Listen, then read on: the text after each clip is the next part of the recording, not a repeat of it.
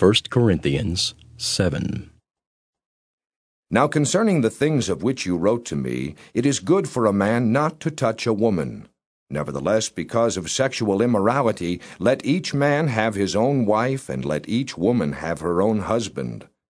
Let the husband render to his wife the affection due her, and likewise also the wife to her husband. The wife does not have authority over her own body, but the husband does. And likewise the husband does not have authority over his own body, but the wife does. Do not deprive one another, except with consent for a time, that you may give yourselves to fasting and prayer, and come together again, so that Satan does not tempt you because of your lack of self-control. But I say this as a concession, not as a commandment. For I wish that all men were even as I myself. But each one has his own gift from God, one in this manner and another in that. But I say to the unmarried and to the widows, it is good for them if they remain even as I am.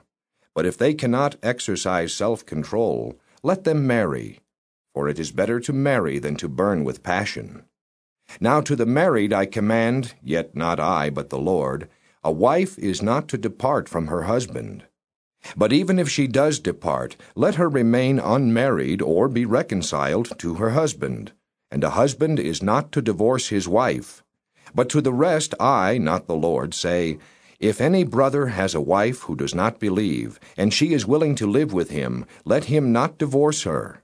And a woman who has a husband who does not believe, if he is willing to live with her, let her not divorce him.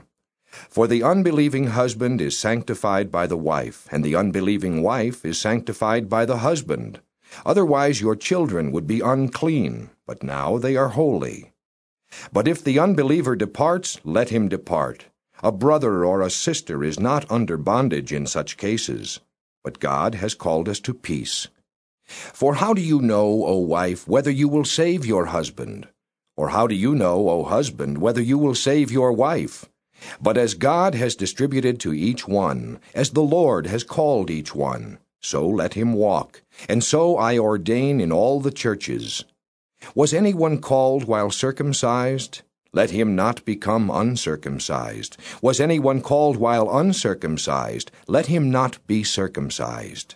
Circumcision is nothing, and uncircumcision is nothing, but keeping the commandments of God is what matters.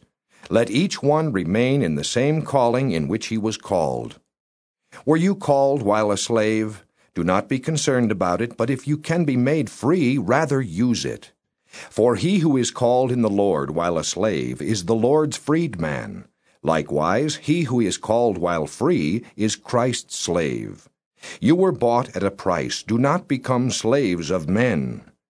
Brethren, let each one remain with God in that calling in which he was called. Now concerning virgins, I have no commandment from the Lord. Yet I give judgment as one whom the Lord in his mercy has made trustworthy.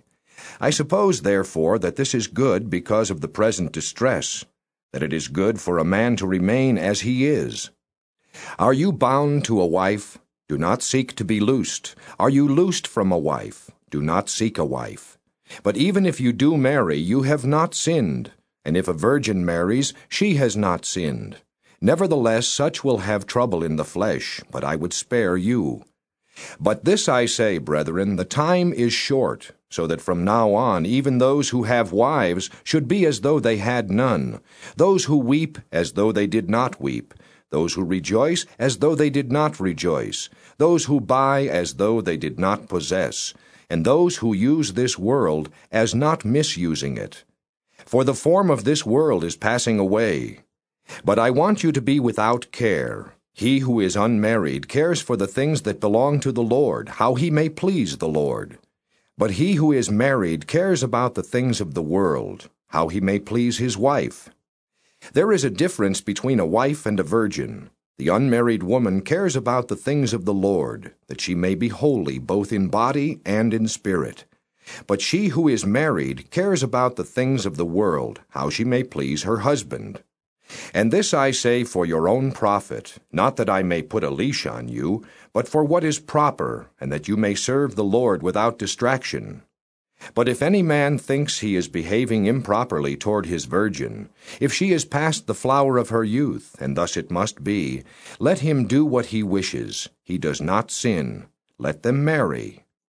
Nevertheless, he who stands steadfast in his heart, having no necessity, but has power over his own will, and has so determined in his heart that he will keep his virgin, does well. So then he who gives her in marriage does well, but he who does not give her in marriage does better.